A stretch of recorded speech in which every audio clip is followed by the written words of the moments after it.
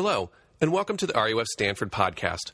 RUF Stanford is a ministry that relies 100% on the generosity of donations in order to serve the Stanford community. Feel free to support us by going to give2ruf.org. We hope you enjoy the sermon. The kingdom of heaven is like treasure hidden in a field, which a man found and he covered it up. And then in his joy, he goes and sells all that he has and he buys that field. Again, the kingdom of heaven is like a merchant in search of fine pearls, who on finding one pearl of great value went and sold all that he had, and he bought it. That's all we're looking at tonight. The grass withers and the flowers fade, but the word of God stands forever. Let's pray. Father God, we thank you for these stories. They are short, but they are penetrating because they're pictures of passion. And I pray as we consider them that you would reveal to us our own hearts, that we could be honest with ourselves about what we are giving our lives to, about what we're buying with everything that we have. And I pray, dear Lord, you would paint a picture of your kingdom and your Son that would be worth giving up everything in order to have. So be with us, dear God, and soften our hearts, Holy Spirit. In your name I pray. Amen. So I know now, after that introduction, the question on everybody's mind and what you're thinking right now. Britton, what shoes do you have on, and why are they so amazing? And I understand that. And actually, Jack Craddock walked in tonight, and those honestly were his first words. He's like, dude, what's up with those shoes? So anyways, these are the shoes. You haven't seen them before. All right. They look odd, and you're probably thinking maybe these are some kind of fancy, like, casual leather shoes. Here's the thing about them. They're actually Reebok shoes. And they're actually made for a very specific purpose, but I don't use them for that purpose, but I still like them. They're specifically powerlifting shoes, which is different from Olympic lifting. And to give you a picture of my obsession with shoes, when Elizabeth and I got married, I had significantly more shoes than her. And the only reason that she has more shoes than me now is because when I got married to her, there was another person I could buy shoes for. Again, the obsession with shoes. These are powerlifting shoes. I have a pair of Olympic lifting shoes and a pair of squatting shoes. That's remarkable for two different reasons. First of all, none of y'all even knew lifting shoes existed, let alone in three different kind of incarnations. The other thing that's remarkable about it is I'm not even very strong. But I love shoes. And these shoes I shopped for about 3 months. And you know what I'm talking about. You go on the internet and you check them out. And this certain color combination was only available from East Bay. Even though these are Reebok shoes, you couldn't get this color combination off the Reebok website or in the Reebok stores. But I wanted powerlifting shoes to use for casual wear. So I didn't want the outlandish colors that they have for the gym on the Reebok site. Y'all understand the complexity of these kind of decisions, I'm sure.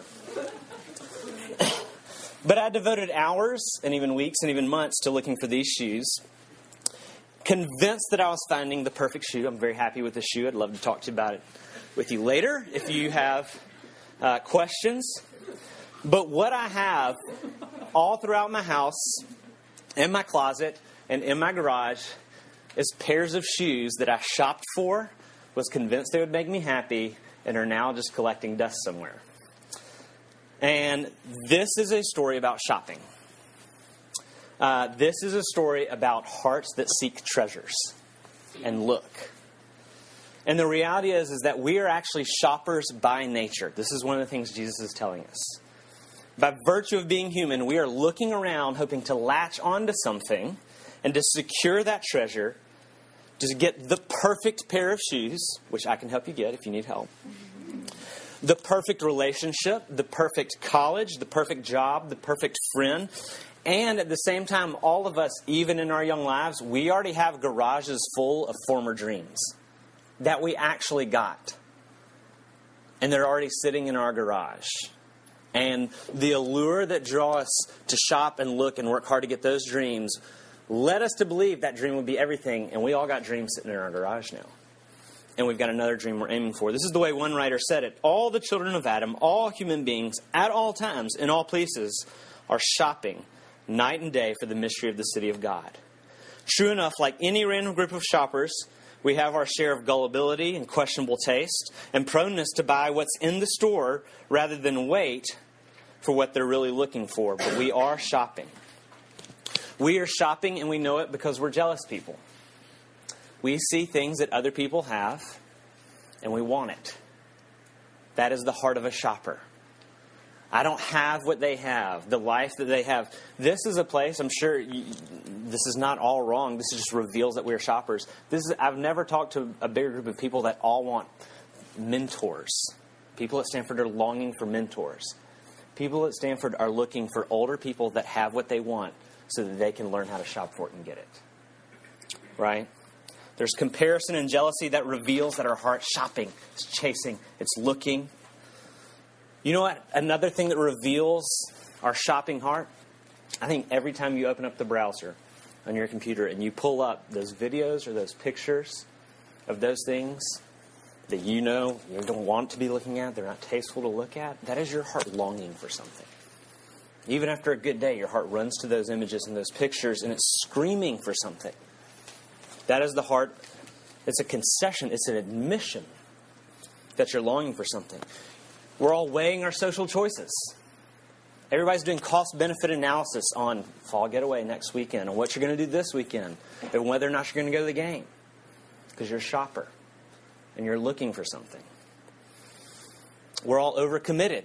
And what we're like and what you're going through your college career like and after college as well, and I'm doing it literally with shoes, but we also do it metaphorically with a lot of other things, is we're grabbing things and we're saying, I want that, and I want that, and I want that, and I want that. And our arms are full, and we're dropping things along the way, because in all of our overcommitment, we're also doing a lot of things kind of halfway. But we think, oh, I see something else I have to have.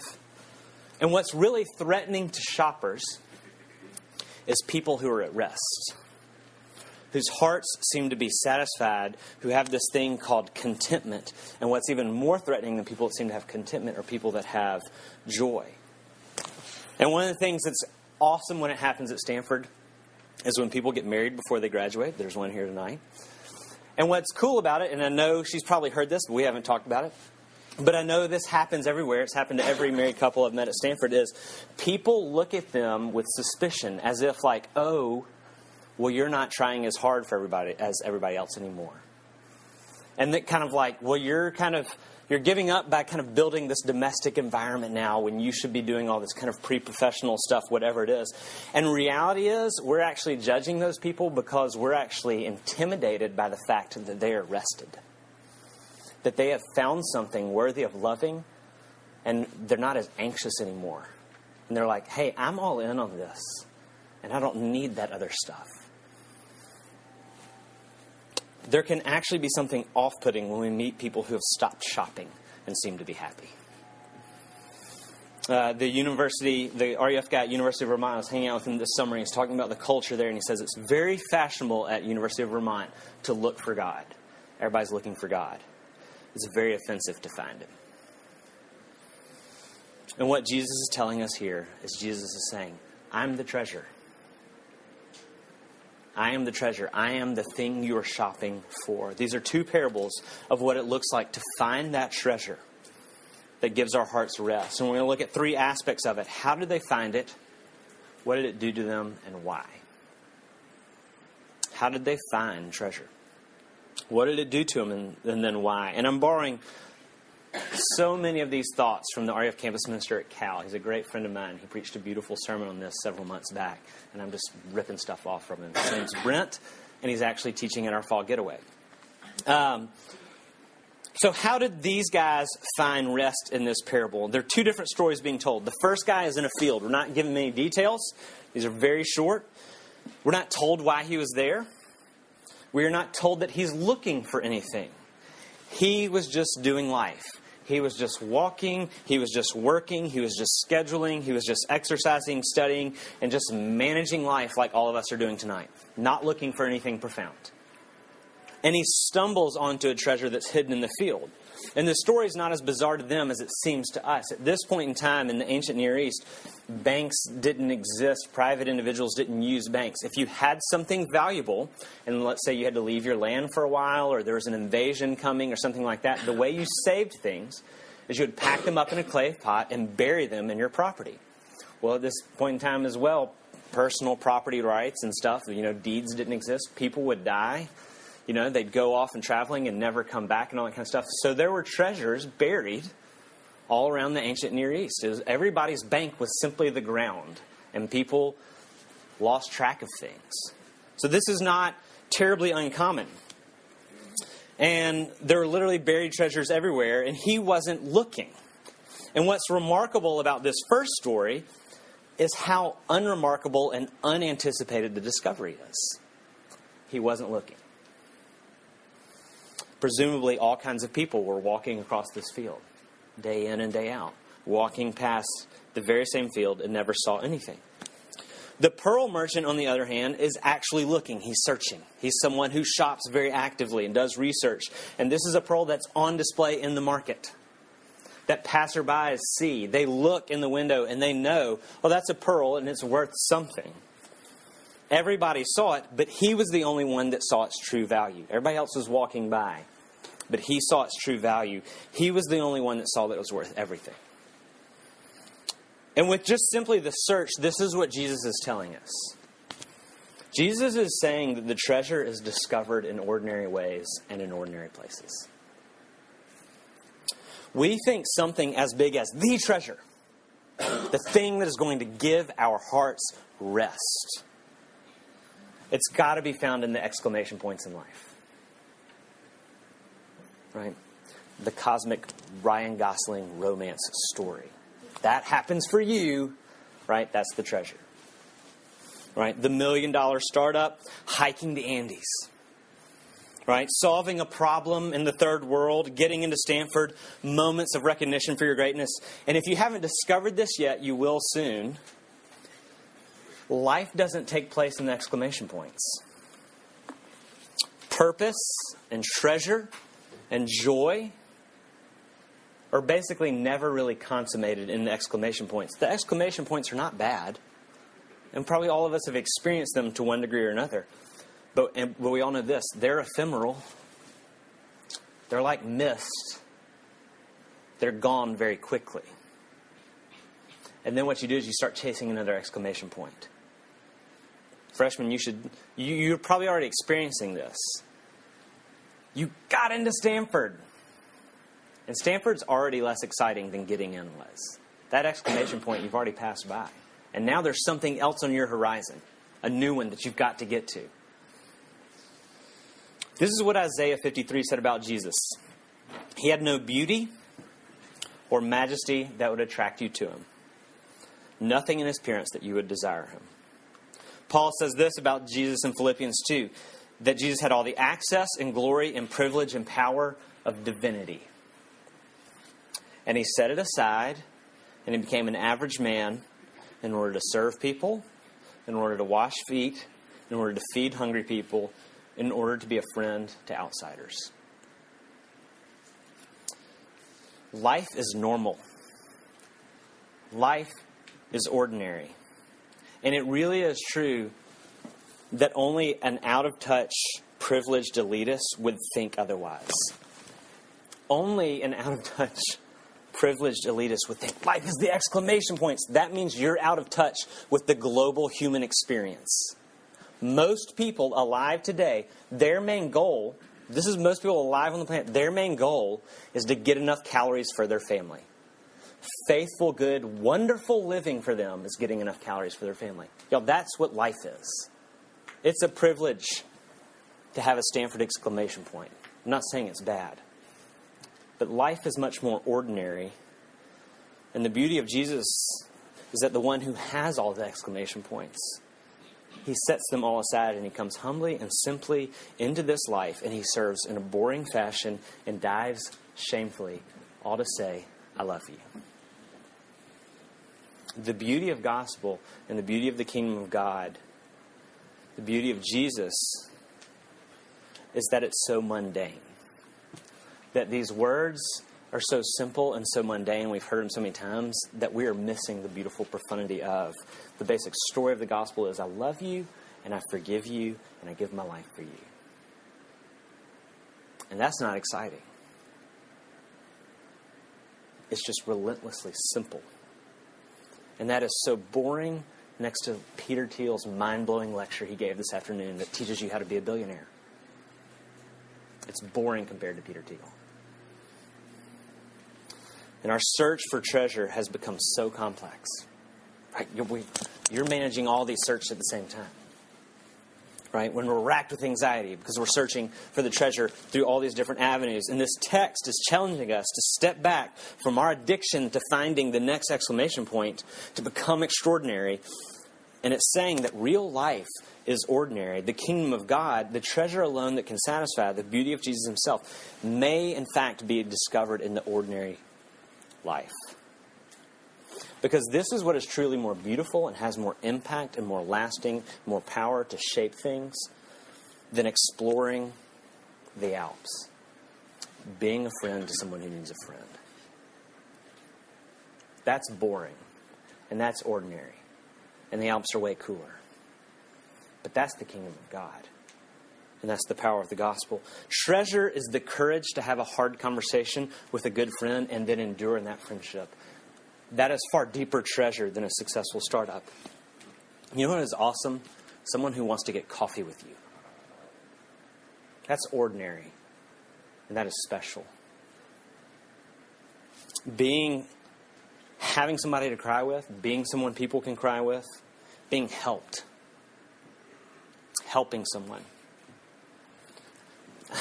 Jason really cares about the tea that he brings to RUF on Tuesday night. And he shops for it like I shop for shoes. And we don't pay attention. And can hardly understand him when he's trying to tell us the kind of tea he bought us.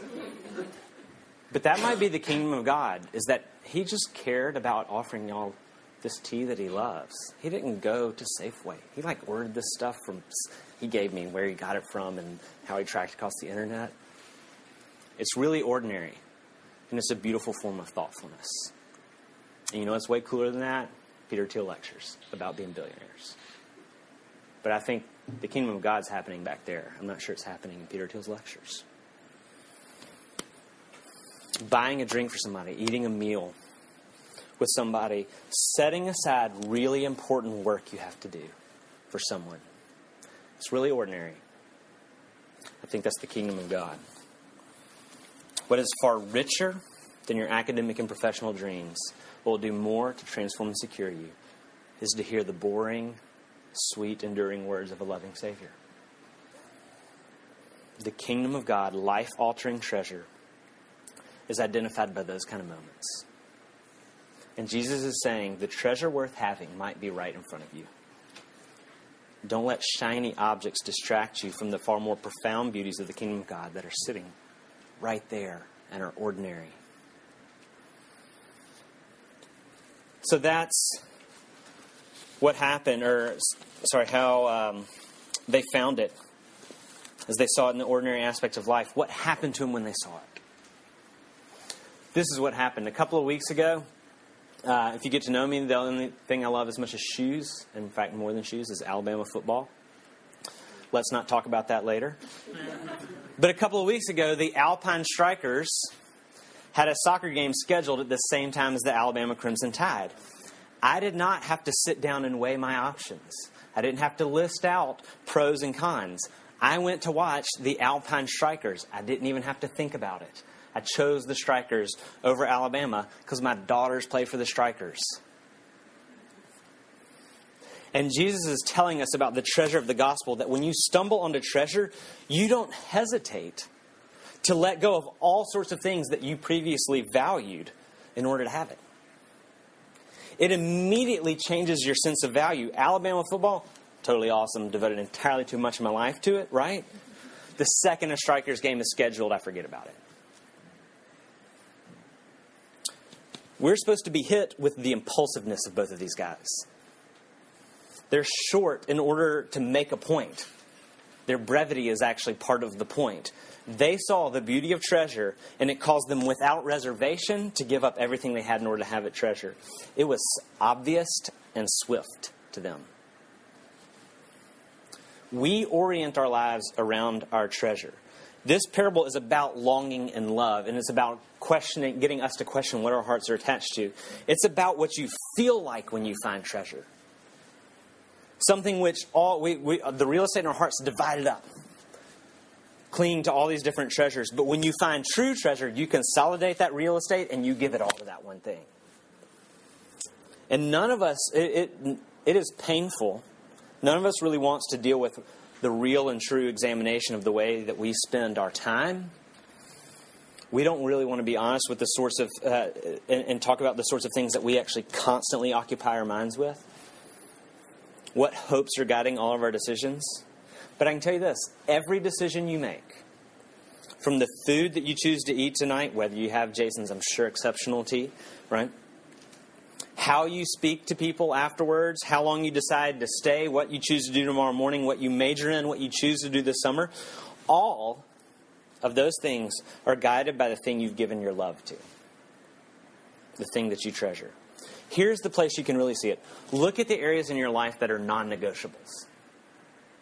That when anything comes up and bumps into those areas, you're like, well, this is a non-negotiable, so that's not an option.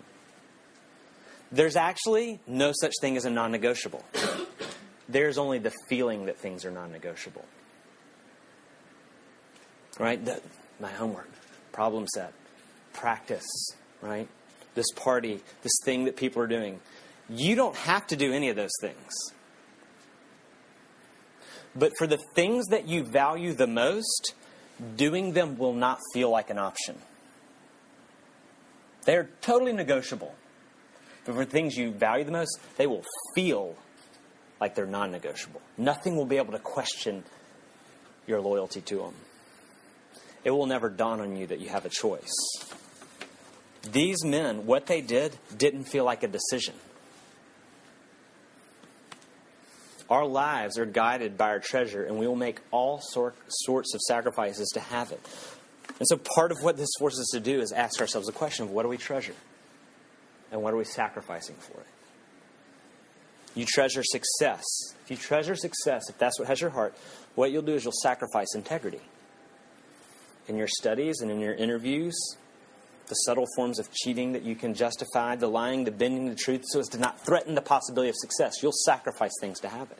If you want control, if that's what you treasure, you'll sacrifice friendship because you can never let people in the mess of your life, and you can't go all the way into the mess of other people's life. You can only go a couple inches deep because in the mess there's a total loss of control. If you treasure significance, you'll sacrifice joy because you'll always resent the people that have more than you. If you treasure simply being liked, you'll sacrifice honesty and authenticity in your friendship because you're constantly trying to be the person everyone will like. If you treasure comfort, you'll sacrifice adventure. If you treasure being well-rounded, you'll sacrifice rest, always doing a little bit of everything and never chilling out and relaxing because you've got to be doing something else. Are you willing to take an inventory of your treasures? Can you be honest with yourself? Can you be honest about what you're giving up for your treasures? And I suspect for really all of us, what life is kind of managing about 100 mini appetites. And they're all warring with each other for supremacy in our hearts. And what you were made for is to have one true treasure. And this is why people get married in college actually intimidate us. Right? Because you wish there was just one thing that you could set your heart on and you'd have rest. And so in the meantime, what you're doing is you're feeding every little dream or hope, hoping that one of them will grow up to become a mature treasure that pushes out all the others.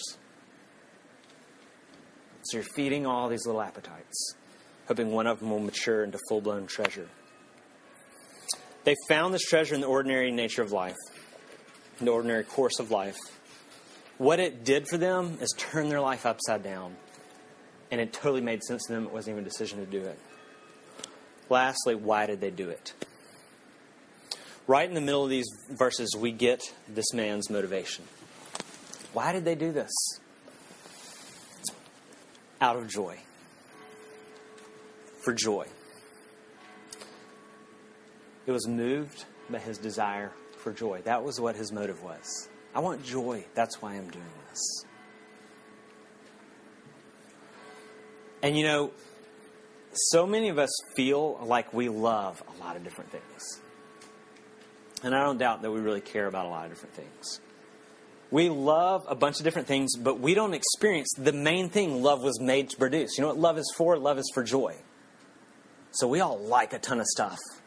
But how can we like so many things and have so little joy? The climax of love is joy. And joy is more than just momentary happiness. We all get that at times, and that's great. It's not to be despised. But joy is something closer and kind of a combination of delight, rest, security, and fullness kind of all mixed into one. And we don't have that. We love a lot of things, but we don't seem to be getting joy out of it. Right? We love our major, but we're not getting joy out of it. We love Stanford, but we're not getting joy out of it. We love our dating relationships, but we're not getting a lot of joy out of it. Maybe you even feel like I'm a Christian and I feel like I'm supposed to love Jesus, but I'm not getting joy out of it. Why is there no joy in all of our loves? This is why, and this is really the main point of the text, you can't truly enjoy what you love until you give away everything to have it. You cannot enjoy what you love until you give away everything to have it. Until you give away your hopes, and you give away your dreams, and you give away your future possibilities. And you give away your old habits, and you give away your comforts, and you give away all the little treasures you cling to.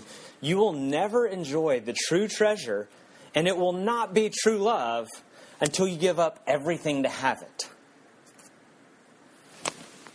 Oftentimes we think when we go to a wedding, and weddings are a blast, we think what a wedding is and what a marriage is this great saying yes between two people.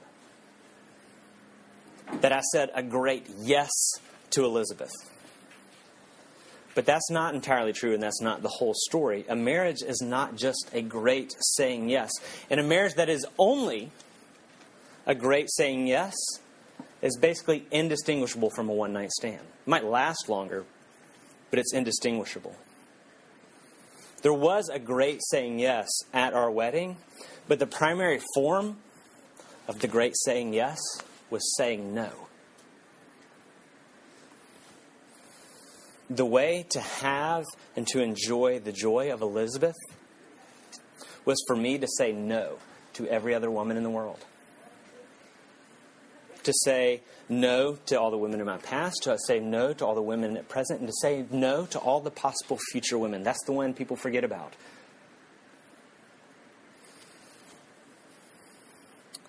Then, when I said no, I get the joy of being with Elizabeth. She's all mine, and I am all hers. And we've said no all over the place.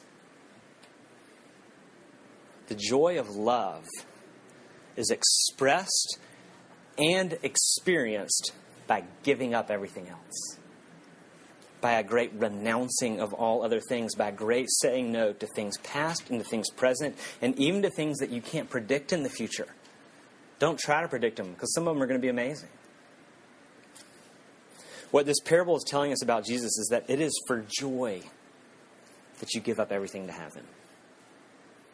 And we think Christianity is this somber, all right, I'm a Christian, so now it's this stoic enterprise of suddenly kind of putting to death passion and the possibility of happiness and just being this disciplined person and stop doing all these things that we want to do. But that is a fundamental failure and misunderstanding of everything that Jesus is saying. Treasure, love, is enjoyed when all the other loves are given up in order to have it. It is for joy that you lay down your life to have Jesus. It is for joy that we set aside other loves. What repentance and faith are is nothing more than setting aside other things and holding fast to Him for joy. The motivation is joy. We are so used to our motivation being fear that we don't even think the motivation of joy is possible. Our life is one huge fear-driven endeavor. We make all kinds of plans, not for joy, but out of fear. FOMO, right? Fear of missing out is driving us to overcommit and to never rest and to feed every little mini treasure. I can't do this all, so I'm going to do a billion different things halfway because we're all afraid, and that's our motivator. You might even try to be a Christian out of fear. We can't say no to anything because we're afraid of missing out. And so our lives are this huge fear-driven endeavor where we're feeding all these many appetites. And we can't let go of any of them because we're afraid. Jesus is saying the gospel, having the love and favor of God, the kingdom of God, the promises of grace and life, of being known and being loved, the only hope of joy is Jesus. Following Jesus, treasuring Jesus is done for joy. This sounds silly, and I hate silly things, but it just works so well. We live and make our decisions because we're afraid of missing out through FOMO. This is so cheesy, but I'm going to use it anyways. I think when you meet Jesus, you live out of Joe mode. The joy of missing out. The joy of, I don't care what y'all have because I have everything I want. You don't get it. I don't care. I'm not chasing after what you want anymore. And that's a kind of freedom that we all long for, but we're intimidated by it because we don't have that thing that is so joyful that we don't care about missing out. How do you know it's going to be worth it? If you go all in on this. Because we're still afraid.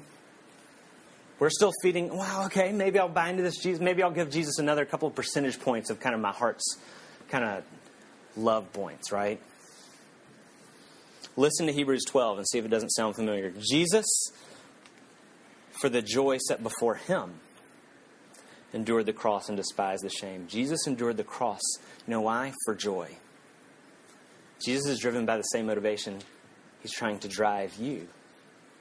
Jesus had everything. He actually had comfort. He had glory. He had power. He had applause. He had control. He had validation. He had everything we're fighting for. He had it all, and he sold it all. He let go of it all. He traded in applause for shame. He traded in power for weakness. He traded in validation for rejection. He traded in comfort for sorrow. He traded in life for death so that he could have the one thing that he wanted more than anything else in the world, which is you. You are his hidden treasure. You are his pearl of great value. And I know some of us in here are not sure.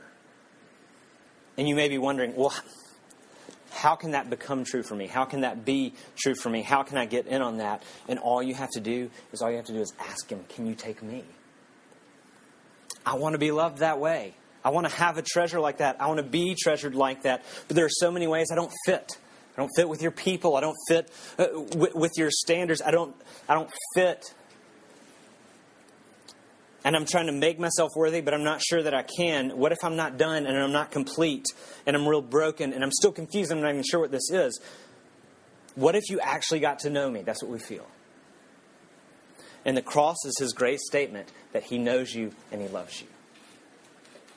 The cross is the mechanism by which he takes away all that should disqualify us from this kind of love. He takes our sin, and he takes our misguided love, and he takes our failing, and he takes our weakness, and he takes our ugliness. He takes it all, and he gives everything he has to get you. I've been married for almost 12 years now. And you know, the first I love yous you say in a relationship are like a big deal. Right? I've had these conversations with y'all before, and it's always fun. Dropping the L-bomb for the first time in a relationship. And it's exhilarating. And you would think the first I love yous that happened between me and Elizabeth would be the best. And they were exciting. And it's pretty thrilling. But the I love yous I get from her 12 years later are far better. And they're far richer than even those first exciting ones in that first exciting season of romance. And this is why. Because it's been 12 years and she knows me. She's seen things that no one else has seen. She's seen the gross places and the lazy places and the dark places and the evil places. And her I love yous now are no longer simply the words of an infatuated fiancé. And they're good when their infatuated fiancé says that. We're not diminishing that. Her I love yous now are so much richer. Because they're the words of someone who's seen everything about me and still says, I gave up and I am giving up and I will give up anything else in order to keep you. That's the love that God holds out for you. And the way Brent said it when he talked in this text, he said, it is the hardest thing to believe. And it is the truest thing in the world. Don't you wish you had something worth selling everything you have for? Don't you wish you had something that was that much treasure? Jesus sold everything he had for you so that you could do it for him. Let's pray.